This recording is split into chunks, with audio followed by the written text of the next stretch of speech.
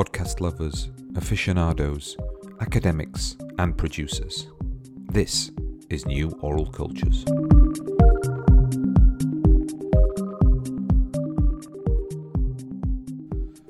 Hello, and welcome to the new season of New Oral Cultures podcast.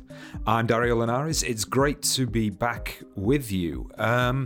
Well, what a few weeks it has been, even since our last episode. I don't know about you guys, but I'm having the odd sensation that time is kind of somehow being decoupled from reality, as though life is moving extraordinarily quickly, but seems to somehow be quite static at the same time.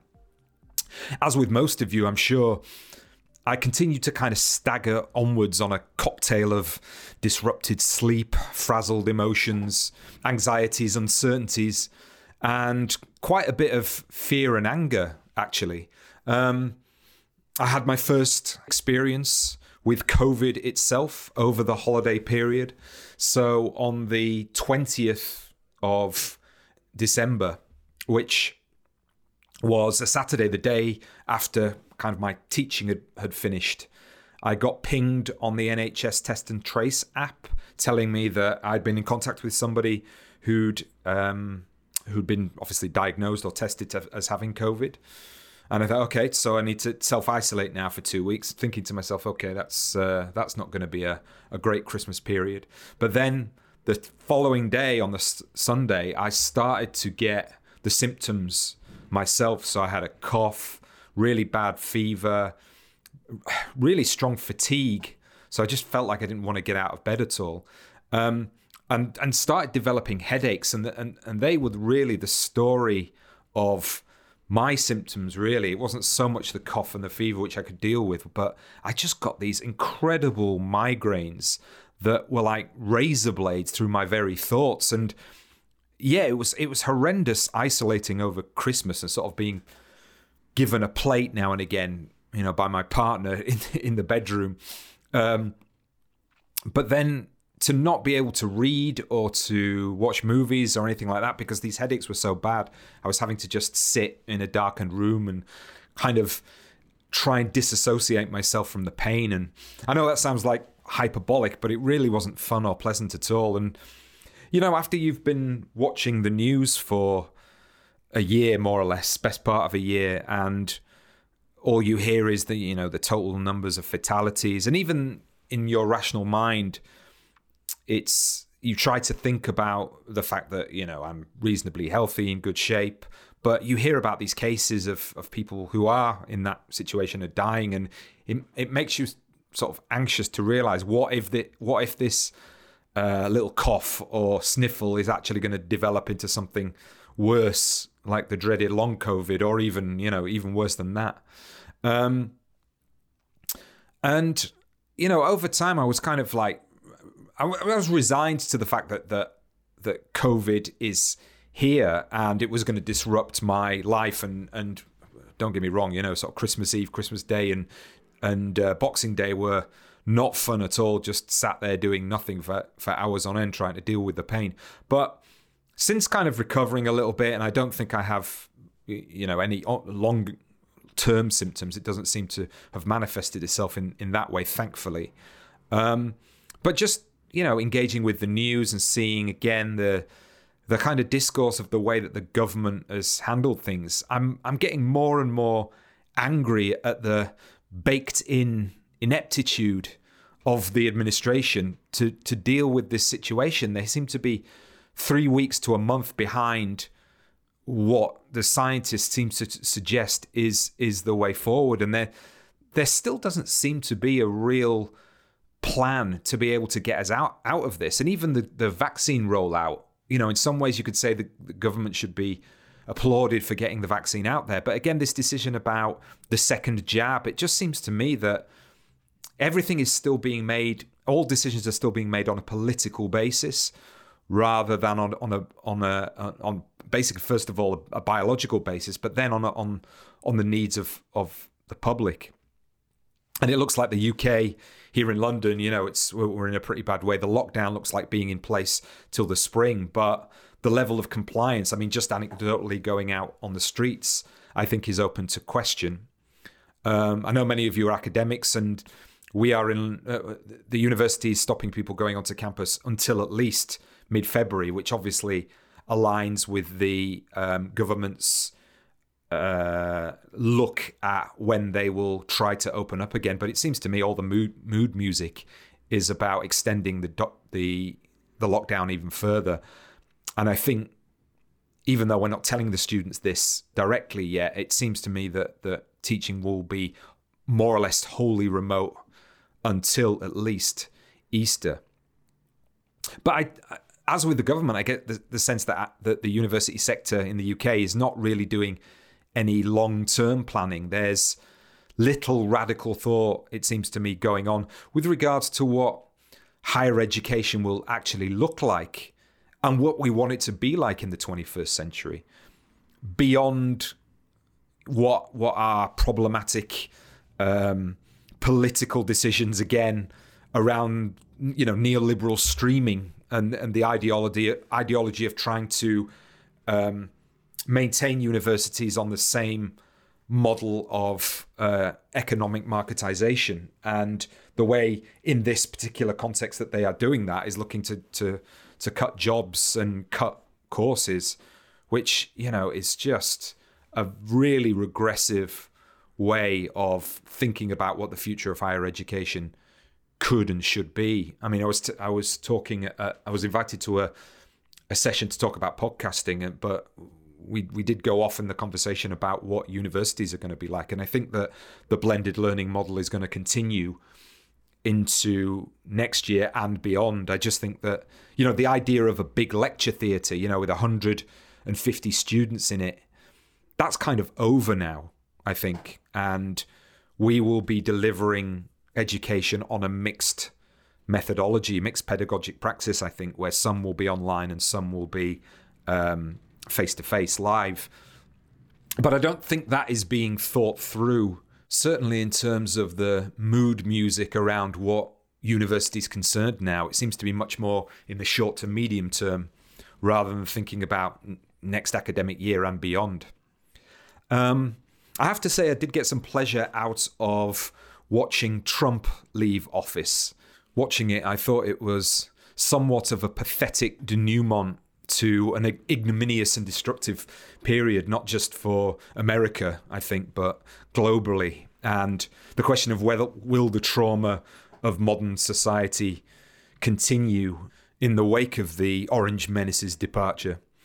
And it was just soothing to see culture and the arts and a sense of humour and a sense of empathy back at the centre of public life. As many have pointed out, Amanda Gorman's performance of her poem really stood out. And it's interesting that the spoken word and its performative beauty, its eloquence, its seriousness, and even transcendence, it was like a rhetorical cleanse after 4 years of barely literate invective. And I have to say, it was lovely that Trump wasn't able to rage tweet the entire thing. His silence was golden, for want of a better word. And this was despite some of the interesting and valid debates around big tech's role in defining freedom of speech going forward. I mean, the issues of what Biden will do and what kind of candidate and whether his centrism and his bipartisanship are actually going to be the thing that solves the obvious problems that are facing America particularly. But obviously whatever America does kind of filter through to the rest of the world. The fact that white nationalist populism is not just going to disappear and it's going to go somewhere. But for just one day, and after the shocking scenes on Capitol Hill, it was nice to have a sense of calm, albeit one secured by 20,000 National Guards, of course. There's a lot going on in the podcast world, it seems, as always. I've actually been thinking about how to move forward with this podcast in terms of both form and content and how to direct the focus of what we do here on New Oral Cultures. I think that the staple of the show is going to continue to be myself or Richard Berry or guest hosts that I invite on, interviewing someone about their podcasting or audio-based work. That will be the kind of grounding episodes that you will hear on New Oral Cultures. But I don't think the podcast is going to be particularly on the industry per se, and I think that other people do kind of podcast news and industry updates and even industry commentary a lot better than I could, particularly because they've got more time and support to be able to do that. I'm thinking particularly of Pod News, James Cridland or Nick Qua or the Bellow Collective, for example, spring to mind. And I think also underpinning their approach is the discourse of political economy. So how is podcasting developing, particularly from a commercial and economic standpoint? And though that is obviously important, it's not the only story with regards to podcasting. And here on New Oral Cultures, we'll be focusing more on the philosophical, cultural, social, and aesthetic explorations of podcasts. And obviously, we'll try to bring you people and work that is interesting, experimental, and perhaps a little bit more under the radar and not even intentionally not commercial. What are the motivations that podcasters have that are outside of those obvious concerns? Having said that, I am toying with the idea of moving the podcast from Anchor to a different hosting site, one that allows for expanded show notes and transcripts. I found that the text section on Anchor is very limiting, but this would require, I think, some funding, which we don't have. We're completely without any kind of economic or institutional support. It's a totally independent venture, this. So I'm thinking about maybe opening a Patreon account or looking at joining a hosting site that has some sponsorship or even commercial options, which is not ideal. But any thoughts on that would be most welcome. One of the things that you can do on Anchor is record a response as a listener to what you've heard. And if anybody really is interested in doing that, recording their own comment on anything that gets said on the podcast, please do so. And I will look to include that on future episodes and answer it directly. Obviously, on New Oral Cultures, there is an academic skew to the approach, as producers and contributors are mainly academics. But of course, one of the challenges and one of the many areas of interest is the very possibilities of communication and knowledge exchange that podcasting allows. And with that in mind, we're looking at potential partnerships.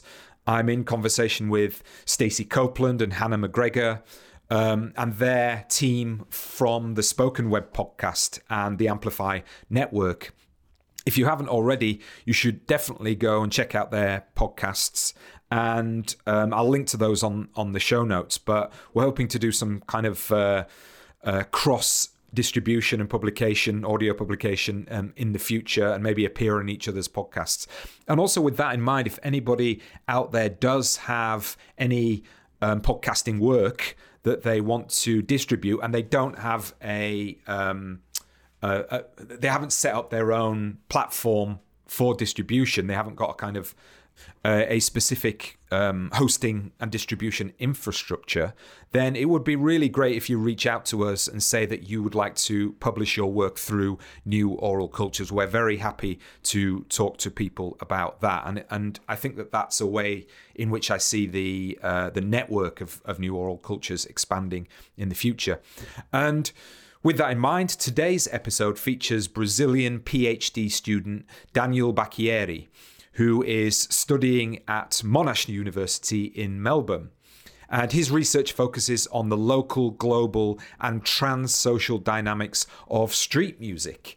And he is the creator of an amazing website and project called Streetmusicmap, which is a kind of interactive digital archive of buskers and street performers globally, along with a podcast entitled Street Music Map Radio.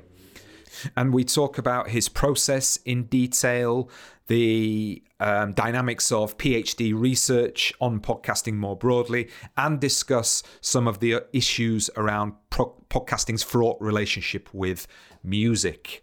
But just before we get into the main body of the interview, I just wanted to quickly mention an interesting Twitter discussion that I was tagged in just last night by John Sullivan, obviously a colleague who's presented on New Oral Cultures before.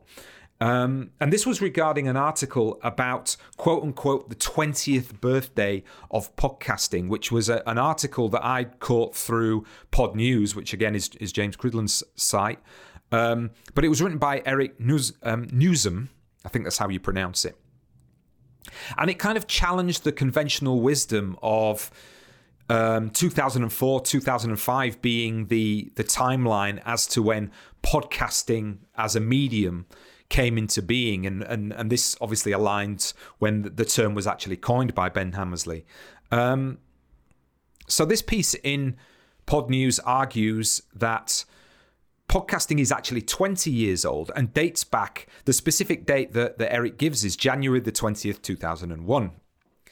And this is the date when Dave Weiner actually completed the code changes that would allow sound to be distributed as part of the RSS feed.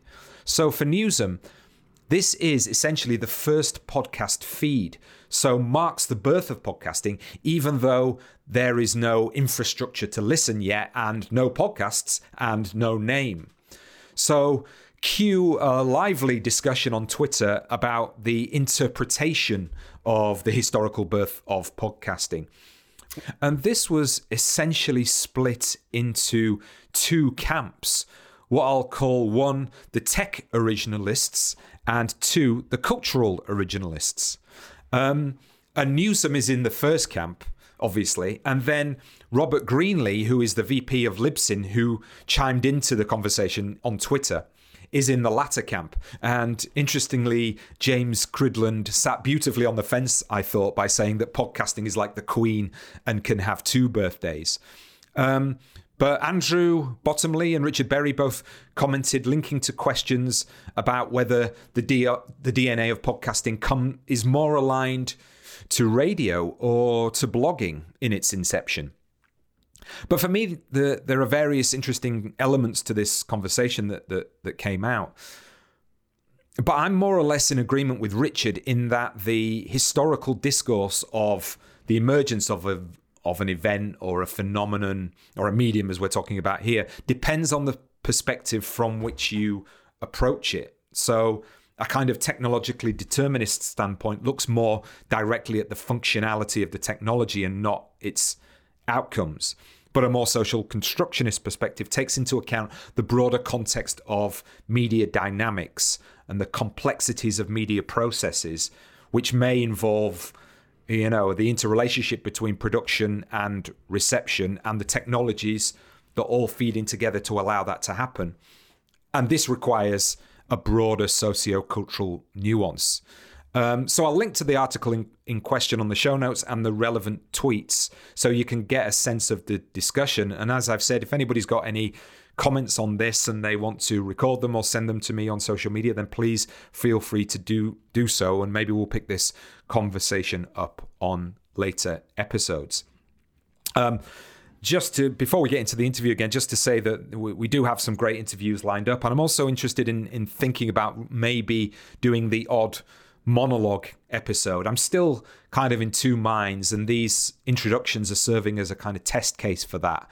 And I'm trying to use a model that is slightly more scripted than I usually use, but I think I don't know, I'm in two minds whether I've got the right kind of voice and the right kind of delivery that is interesting enough for people to listen to in a monologue sense. I always get the impression that I'm better when I'm sparking off somebody else, but I don't know, maybe somebody out there would like to comment on that too. Would a 45-minute monologue from me in my, narcissistic sense of myself, be something that's of interest. Anyway, thanks very much for joining me again on New Oral Cultures. I hope you enjoy the season to come. Let's get into today's interview, which is, as I say, with Daniel Bacchieri, a PhD student studying at Monash University, who is behind the Streetmusicmap podcast.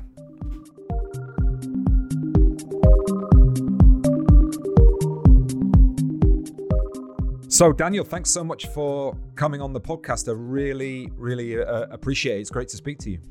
Thank you so much, Dario. It's an honor to be part of your guesting list. Really, really nice again to speak to another PhD student, through which podcasting is the kind of basis of their research, both in a kind of methodological sense, but also, I mean, your project, which obviously we'll get into in great detail, is a kind of culmination of mediums and technologies, and it's about music, well, specifically street music, and also, the idea of kind of cultural space in the city, but also transnationalism. So there's loads of stuff to talk about. But yeah, I just wondered, what's your current status, as it were? Whereabouts are you? I know you're based in Australia with the podcast, but you're not there right now. Is that right? Yes, correct. I'm right now in Porto Alegre, Brazil. Is that where you're from originally? Yeah, I'm from a smaller town down south called Rio Grande, nearby Uruguay. My family, my relatives are in Porto Alegre and Brazil. And during the COVID, I'm right now here, but since I'm in the middle of like that deep writing of the PhD, right? I have the Monash University authorized me to be abroad. But my field research is in Melbourne, and right. that's what I was doing during 2019 and 2020. And 2020, that's when my field work became kind of hybrid, because I start doing the field work on the streets. And once we got the lockdown, I realized that once I got in touch with the street musicians, I could reach them through Zoom. Right. And then I start to interviewing them by Zoom. So there's the first episodes of the podcast are from street field work, right? Sure. But once you got the lockdown, then I realized, I could use Zoom to do the field work and as a resource, as a tool to produce the podcast as well. So it'll be interesting to talk a little bit later about podcasting as a methodology, and then how you've adapted that in terms of doing the PhD and sort of saying, okay, here is field work, but I can't do it anymore. But now we have this remote technology, and how that's opening up possibilities kind of methodologically. But it's interesting to hear that you are in Brazil, not because of lockdown, but because you're doing your writing up phase. And I mean, I've asked this to many guests, how, and you've sort of spoken to it a little bit there, but how have you felt just sort of personally as a researcher, and, dealing with all of the craziness and the situation in the world right now, and having to go from one place to another? And obviously, from what I read, Australia has its own set of circumstances around COVID, and South America and Brazil has other sets of circumstances. So you're sort of dealing with lots of different ways of experiencing the pandemic, shall we say? Sure. Yeah. Now it's all about writing and keep reading. So I feel like now it's the time to get all my references and like keep going for it, discovering new ones. But I'm doing like it is writing and keep interviewing, right? What I decide from the start is I was not sure about, should I release the fieldwork as a podcast right now, or should I release after finishing the thesis? And I didn't want to lose the momentum, because one of the main questions right now is how you as a street musician are dealing with the COVID pandemic, right? Right. And I want to do the interview and right away deliver, release. So because I'm sure that in the next 6 months or 12 months, even my questions will change a little bit, Sure. So I have, I'm going to have different groups of street musicians dealing with different things like pre-lockdown, during lockdown, post-lockdown, and God forbids, but if the lockdown comes back again, then it's a new question, right? Yeah, no, without a doubt. And listening to a couple of the episodes, you get that sense that the artists are sort of now dealing with this new situation, and the whole idea of what a street artist is culturally is now. I mean, it definitely has changed in the digital age, hasn't it? Because now the idea of where street artists can get noticed is not just a physical thing; it has to be a parallel with a kind of digital life, or a digital visibility and availability in sound terms. But where does this love of music, and particularly street music, come from? I mean, are you a musician, a street musician yourself? Was it something that you had as a kid, and has just been obsessed with that in your life? Yeah, I'm an admirer of music, so I play around saying I think I'm a good listener, not a good player. That helps. Yeah. So I'm always curious about new talents, and that's one of the things that I'm looking for to justify to explore on my thesis. I treat the sidewalk as a music venue, so it's like going to that small bar, small pub of your city, and trying to discover new talents. Instead of going indoors, you have the outdoor stage, So that's the spark. That's the fun of it, trying to find new names, like trying to listen new sounds that you discover in a street corner, Yeah. And from my background, I not as a musician, but as a journalist. So trying to, that teenager that goes to record store and spend the whole day inside the record store. Yeah. And it's pretty much half music, half cinema for me. Yeah. That sounds familiar. you get on with my colleague who I produce the cinematologist with, Neil. He's very much of that ilk. So I'll have to introduce you to him, because I think you get on very well. In terms of sort of thinking about the PhD in an academic sense and what it's trying to do, not to put you on the spot and give you an early viva or anything like that, but just sort of reading kind of what the aims of the PhD are.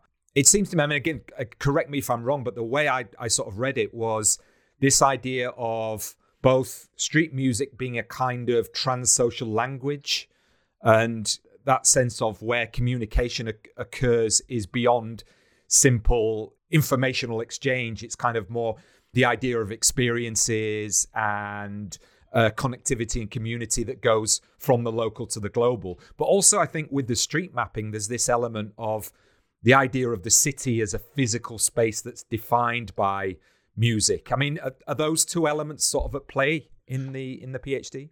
Yeah, I agree. And regarding translocal and different sounds and using the city as a stage, I believe that goes in a 360 movement, because we are talking about something that is produced offline.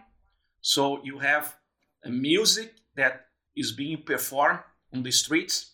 But once you make this content available online, you have two different audiences. You have the offline, you have the pedestrians and the commuters, and then you have people, fans that never been to that city and actually can follow live, like on streaming. So like you can be like, the musician can be on any digital platform, push the live button, and you can be followed by, you are playing Melbourne and you have a fan watching live from New York and vice versa. So that's the interdisciplinary things that I like to explore, because there is different connections, different behaviors. One of the interesting feedbacks that I get from street musicians, that one of the things that they really like is you as an artist are on the same level of your fan, and most of the time there's no security, so the connection, it's eye level. There is that live energy that influence right away on your song, you know. So there's a sense in which an immediacy of interconnection that you get from busking in the physical sense on the street, and you're looking for ways in which you can turn that connection into a kind of global possibility using all of the different facets of digital technology and the internet and the podcast. And again, when you're analyzing, you're writing up now, are you sort of, is that the kind of critical approach that you're using, that sense of, you know, interrogation of the technology and the possibilities that affords in creating these kinds of connections? Yeah, because there is a duality. There is like that sensation that me as a fan, nothing is better than being like in a small venue and right in front of your favorite band. At the same time, what a blast is like you have the chance to be really close to your favorite band, even without traveling to the venue, to the street. Like maybe your favorite band is from Melbourne. You'll never be in Melbourne, right? Yeah. And I think this is a positive thing about the digital world. At the same time, that's what I do with the mapping the street musicians and sharing, is because it's like you are trying to pass that feeling that you travel through the videos, right? You travel through the map. So I think there is pros and cons of like sharing content digitally. That's one of the things I wanted to ask you, because looking at your website, and for the audience, I'll link to this in the show notes so you can go and click on what we're talking about here. But your website is really impressive in terms of the navigation and what you're talking about. So you can link to the podcasts where you have these episodes where there's discussion with the artist, with their music cut in. But then this street music map, as you've named it, and what it looks like is there are pinpoints on the map that you can kind of zoom into, like a Google Maps. And you go in there, you press that, and it takes you the link immediately to Instagram videos of that artist, you know, performing. And some are quite short, some are quite long, all different types of music across the world. So I clicked on one in Brighton, because that's where I teach. And yeah, you know, I knew exactly where it was. And I think I've actually seen those street performers live myself. So it's really interesting, the kind of navigation and the adoption of different types of technologies, different types of social media, and different types of medium exchange, if I can call it that. So again, was that sort of something that you had in mind early on in the development of the PhD, or were you kind of thinking, you know, was this a sort of always going to be a PhD by practice and having all of these kinds of technologies together? How did that sort of develop in your process? Yeah, the genesis, my process was, the first thing that I did was back in 2013. I was traveling through Ukraine, and I saw a street musician playing in a park in Kiev. And at that moment, it was August 2013. Have been like a few weeks since Instagram released like the 15 seconds feature. Before that, it was just steady photo, right? Yep. And then I still photo. And then I realized, there's like this 15-second thing on Instagram. Maybe since I'm watching a street musician filming the film, would be more interesting to film instead of just taking a picture, right? Yeah.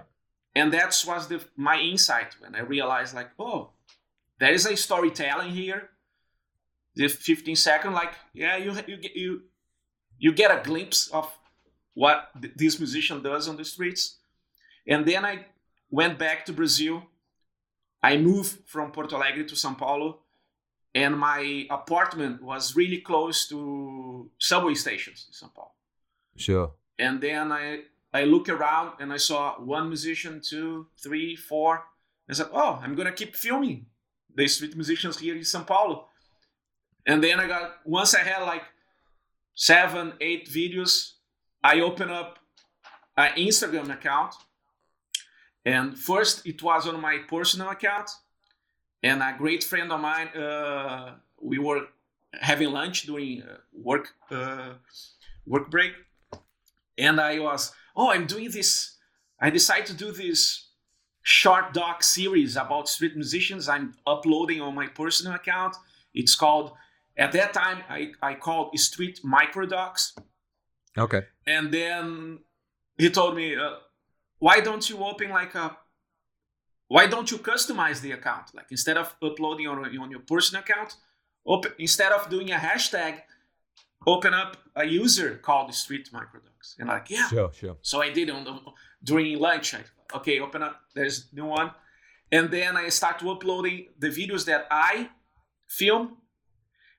And then I start to ask my friends, who else has any street musicians on their phones? Would you like to be part of the project, collaborate, and then become like a collab project featuring street musicians? And I'm always looking to credit the musicians and the person who filmed. And at the beginning, I was like, okay, if I don't have the name of the street musicians, I'm not gonna upload. But then I realized the followers were help me out to identify to find them. Yeah. And so, like, if I don't have the name of the musician, I always do I announce, like, if anyone knows his name, her name, let me know. And then a follower says, oh, it's the name of the musician is that, and then I update the information. Then I realized the followers will help me with the content, and the musicians start to send videos by direct message. Yeah, I was going to ask that. I bet at some point a critical mass occurred when you didn't have to look anymore. People were sending you stuff. Yeah. Yeah. Then you start to build. You realize, well, there's this pretty interesting network being created and being feed. So my first. This was 2013, and then I released I opened up the account on 2014, and for 5 years, it was my self thought production curation as something that's like for joy, was something that got me interested to. But at some point, people start to asking me and interviewing me to talk about the theme, to talk about, oh, can I interview you? I'm doing this article. I'm writing this thesis. I'm writing this short article about street music. Then I realize, I think I'm doing academic research without knowing, Well, you're doing archival research, and yeah. You know what I mean. And it's just maybe at that sense it was your hobby, but then it really becomes a resource that people are interested in and can, it's a lot of data, which is amazing. And then that's when I why not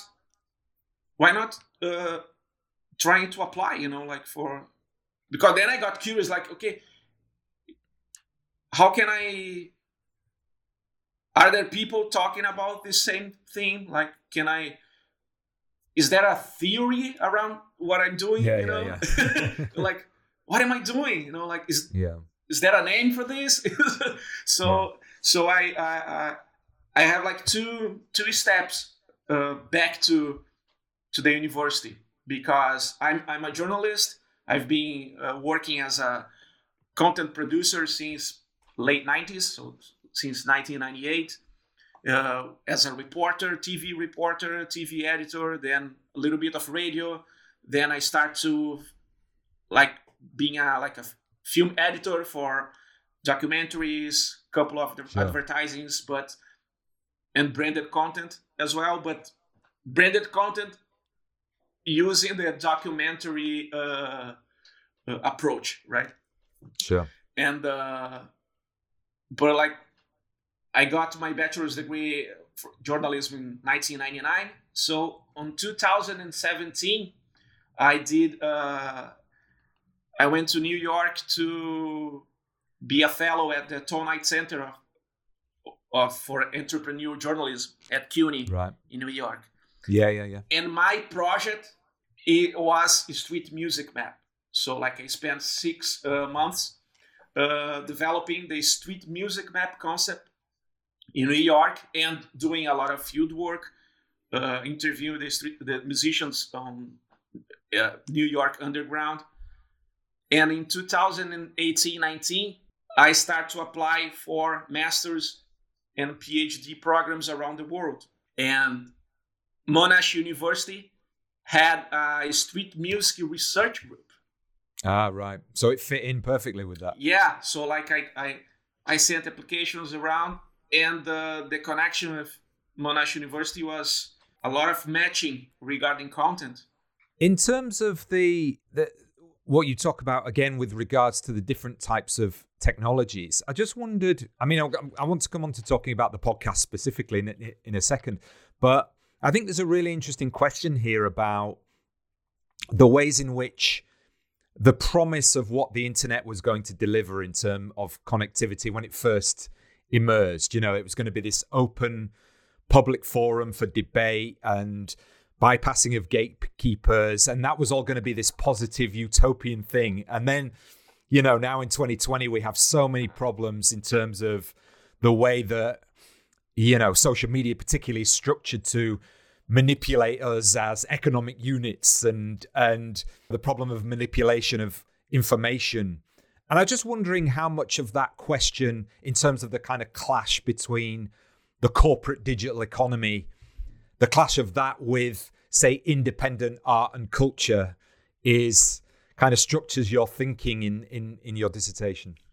Yeah, it's interesting that through my research, especially in the last 6 months, you see that musicians, and especially musicians that are playing on the streets, I realize, like, doesn't matter if you start performing like yesterday or like in the last 5 years, you have a digital ID, right? Yeah. So you already have your Facebook account, you do have the Instagram or a TikTok, or you have like at least your first single on Spotify. But you can find there's a repertoire on Spotify. Some people prefer SoundCloud. Yeah. There's the ones that are just on Bandcamp. So you have it's slightly different playlists in different platforms. People are not so into Spotify or Apple, but they are okay with Bandcamp, or they have material on Mixcloud. Is that almost a sort of subconsciously political decision, or maybe even a consciously political decision, that artists are like, and even listeners are like, no, I'm not engaging with that platform, I'm engaging with this? Yeah, that's something that I want to get deeper into it. But like reading articles and reading other researchers, I think we are on this track. You know, like there are some platforms that are more interesting for the musician, and I'm aware that there is like really solid studies about how many a musician can make on this or that platform. This is like that's the discussion right now about music rights, correct? Yeah. And, big time. Big time. Especially around podcasting as well. Yeah. So and there is like that different approach that there is no material on the digital form, because they don't pay me, I'm not gonna release like this way. Sure. So different approaches, but it is interesting that there is different levels of acceptance and appearance on certain platforms, right? It's fascinating because of the difficulties of securing music rights to use music on podcasts. I mean, this is one of the sort of historical questions of podcasting, I think, in a structural sense.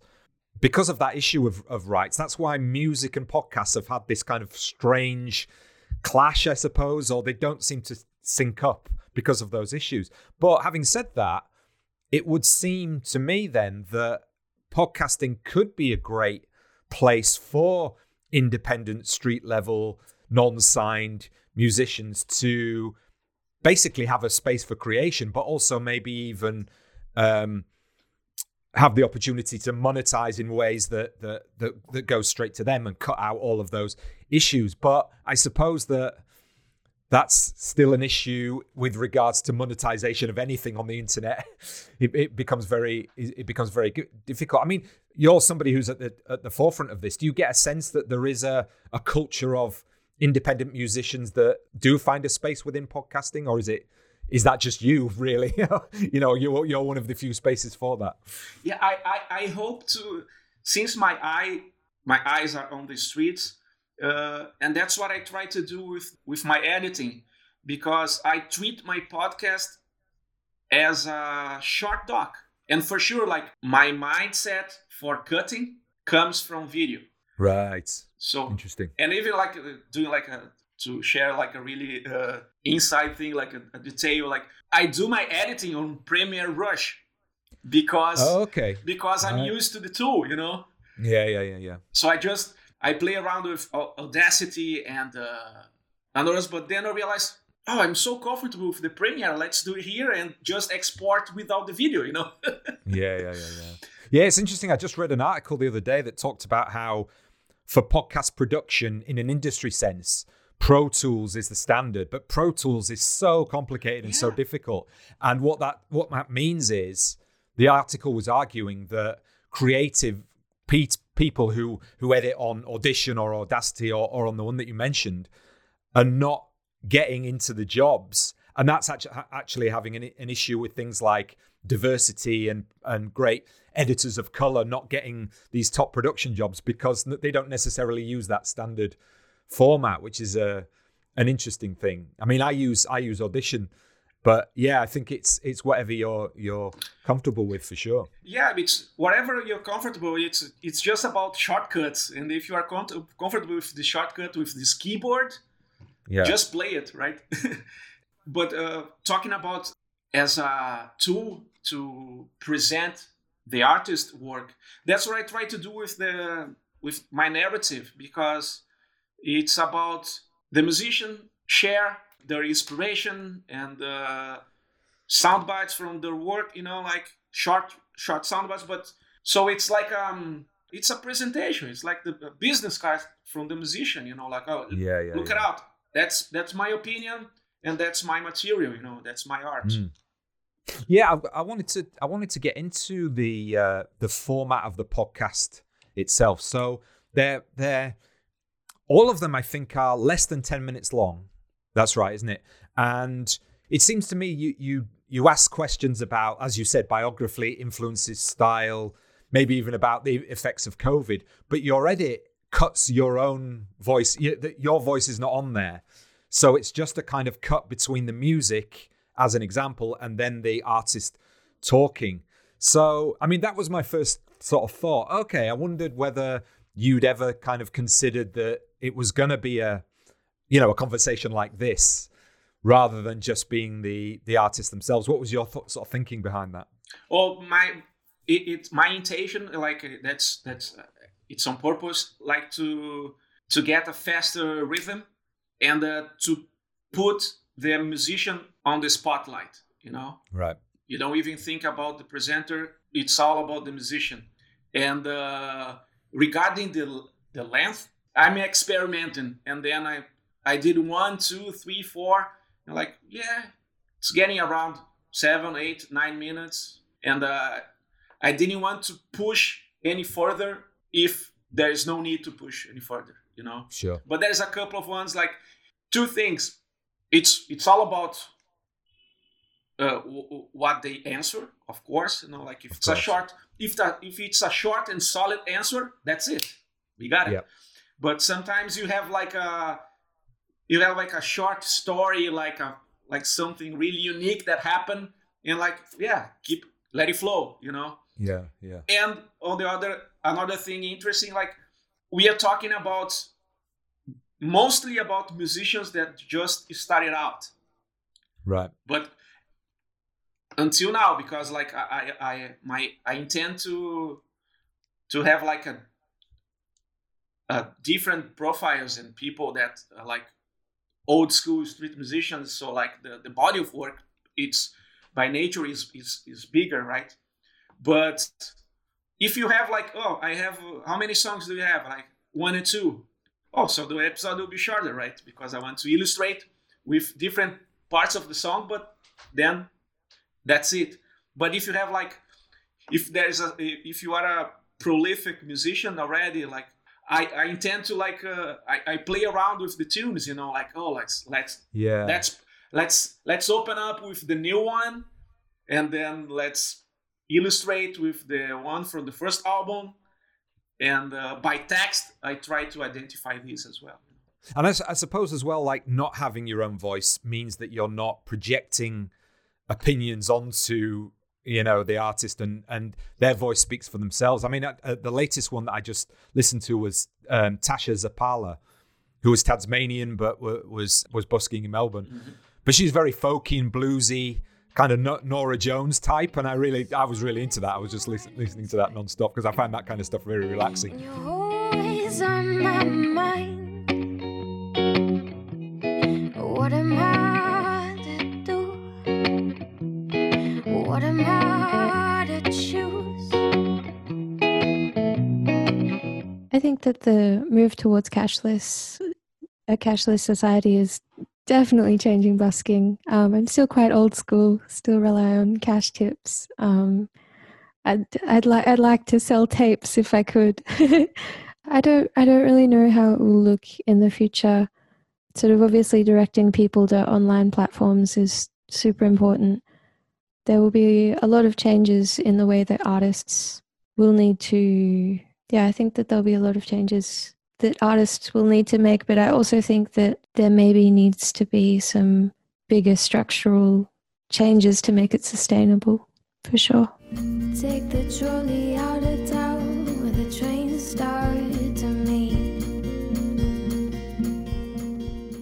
And she seemed very polished as well, but there are some that are unpolished, and you know, you have an eclecticism of genre and style and even ability, you know, in a way. And I like the fact that because your voice is not there, that there's also a sort of sense of non-hierarchy about the, you know, here's somebody that you should take really seriously, and here's somebody who's just starting out, as you just said then, which I think is really interesting because it bypasses one of my big beefs about music is that idea of, you know, what's cool, what should you be listening to, and what should you know, oh no, this is naff, this is not worth your time, you know what I mean? I try not to use, it's not even try, I don't use the platform as like my favorite ones, you know, like that's, yeah. It's like a window to the street, you know. So I try to give the interview her time to express themselves, you know, not trying to rank anything, for sure. And I love that I've got the Spotify and the SoundCloud playlist, and as I said to you just before we came on, I kind of have that on a lot. And the one good thing about playlists is, like, for someone like me, I don't really have the time or want to go out searching when it comes to. I'm a film guy and a podcast talk guy, so when music comes to me and somebody else has curated it, I really enjoy that. I mean, one of the other things I thought I'd talk to you about was, because your project has so many kind of medium-based elements to it. It's a podcast, it's social media, it's, I mean, you call it street music radio. It's online kind of interactive content, let's say. And again, that word has always got sort of problematic connotations around it. Obviously, on our podcast, we talk a lot about what podcasting is and how do you study podcasting, and the debate between radio and podcasting. So I just wondered, you know, what's your sort of thoughts on the idea of medium specificity? You know, is there such a thing as radio anymore? Is there such a thing as podcasting? And like, from your background as a journalist, it's really interesting what podcasting has brought to journalism, I think. Yeah, I was thinking a lot about it before I started the interview, especially because I was listening the previous episodes. I'm gonna throw here, like, just like, for me, podcast, it's radio outside of the dial, Okay, that's a great description. Yeah, It's because we are talking about audio production, and sometimes I'm observing the discussion, and I realize, aren't we just having the same conversation about like this is cinema, this is not cinema, when like the movie, if the movie is recorded on a smartphone, that's not cinema, that's something else. Yeah. I think it's cinema. Yeah. It's film production, right? And not talking about quality and genre and style, but the output is movie production and the output is audio production. Like when the fun of the podcast to use the tools to produce a podcast is because you are not on the dial, like because you don't need to, it's not so strict, the length and the style. If you are independent or kind of independent, then you have the chance to experiment. But in the end of the day, we are talking about audio, right? Yeah. But I don't see these like, this is radio and this is podcast. It's more about like, okay, where did you because there is a lot of programs that you listen to in the radio and then they are podcasts later. Yeah, they become podcasts later. So like it's just different houses, right? Yeah. I mean, it's interesting because I think that your background, because you come from an audio production background, it's easy for you to sort of slip into those modes, I suppose, isn't it? And yeah, it's fascinating because maybe that question comes from more of a sort of overview structural perspective. Like for somebody like me who now podcasts has never done any radio, it's like it's not that I don't want to be described as what I'm doing as radio, but it's not bounded by all of the strictures that radio has. So the dial is one, the sense of broadcast flow. I've never listened to radio with a sense of, this is inspiring me to podcast in a certain way. It just comes from that independent kind of approach. And it's interesting that your project does come from that background, I think. And I think, like, thinking about now, like, if podcast has old uncle would be like the pirate radio. Yeah, that's a great point. If you think about, okay, who's podcast related to? The pirate radio, not the hard news 24/7 radio with bulletin news and the top 40, but what's the word? The subversive ones. Yeah, right? Yeah. The ones that are kind of resisting the traditions. I got the image, like if you visualize podcast, would be like this 24-hour late night radio, Yeah. That no one is in the studio and you can do whatever you want. Yeah. While the cat's away, the mice will play, and then suddenly the mice have taken over. Yes. From your perspective, what's the kind of podcasting ecosystem like in Brazil and South America? I mean, is there a lot of sort of talk in media about how podcasting is part of the ecosystem? Are there big named podcasts, or is there a strong independent sector in South America? Yeah, for sure. Like I'm not a big follower of the scene, but as a rephrasing, I'm not a big listener, but I know what's going on. One thing that there is a lot of roundtable podcasts. Sure.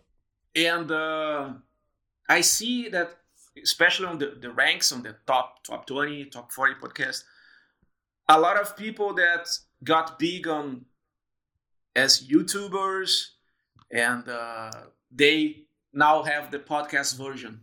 I see that. Right. Like if you think about the top like the most popular ones is like it's that person that is or was huge on YouTube, Right. and then you are, instead of listening and watching, you are just listening. You're just right? listening. Yeah. Yeah. But So it's I don't see too much like virtuosity on the editing, for example. oh, okay. That's interesting. But just like opinions.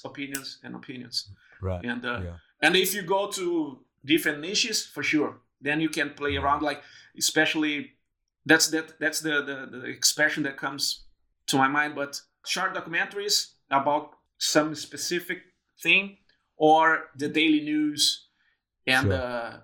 I think the biggest example. Well, you got the biggest example of the planet. It's what the New York Times did with the Daily, Yeah. and you have like Yeah. the biggest newspapers in Brazil doing this. The Right. biggest So newspapers. there's a mimicry to what's going on internationally in that sense. And in Brazil and Australia as well, you see like The Yeah. Guardian or ABC doing the same approach. Like. Yeah. Daniel, thanks so much for taking the time to speak to me. How long have you got now for the writing up? When will, not to put you on the spot, but is there a long time to go, or are you nearly there? I need to present until 2023. Oh, okay. So you've got time, yeah, and you're still, so you're sort of in the middle then. Is Yeah. that right, in soft timeline? Good in the midway, and the good thing about digital virtual like Zoom, like because I got the chance to know so many street musicians in the last year. Now I'm gonna be able, if everything goes right, I'm gonna be able to reach them again. I can interview, like doing like a longer interview through the internet, and that's something really. I was, of course, I believe like everyone else, I was afraid if a Zoom interview would be intense or productive because you don't have the face to face. But I realized that I'm really happy with the outcome. People seem like really comfortable to dialogue through these small screens. Like I was afraid, like, oh, if I don't have like the feeling of the street, I could lose something. But at the end of the day, I'm having like a really interesting result as this digital fieldwork. Yeah, I have a PhD student who I was talking about this subject, and the question that she asked was, do you think that the interviewee, knowing that this is going to be a podcast, is going to change the way that they talk and, they have a different reaction? And they saw that as a problem. I said, no, this isn't a problem. What it does is it opens up that question about how any medium affects the content or affects the relationship between the participant and the interviewer. So you just have to acknowledge that and work through that. So I suppose that's what you'll be doing that yourself. Yeah, and it's like like that discussion about the language of documentary. Like everybody's always acting, right? Once you see the red light, yeah, you're not yourself. You are. There's a sense of performance. Yeah, you start to perform. So yeah. And that's why I just remember like that technique. What should I say? Like screen tests that like, turn off the red light. Turn off the red light. To get because it affects them. Yeah. Psychologically. Yeah. Brilliant. Well, we'll definitely have you back on when you get to the end, when you've graduated and hear about the sort of development. Particularly, I think these interesting sort of theoretical and methodological questions, and whether it becomes more of a practice-led submission would be really interesting to hear about. Daniel, thanks so much for your time. I really appreciate it. Thank you so much, Dario.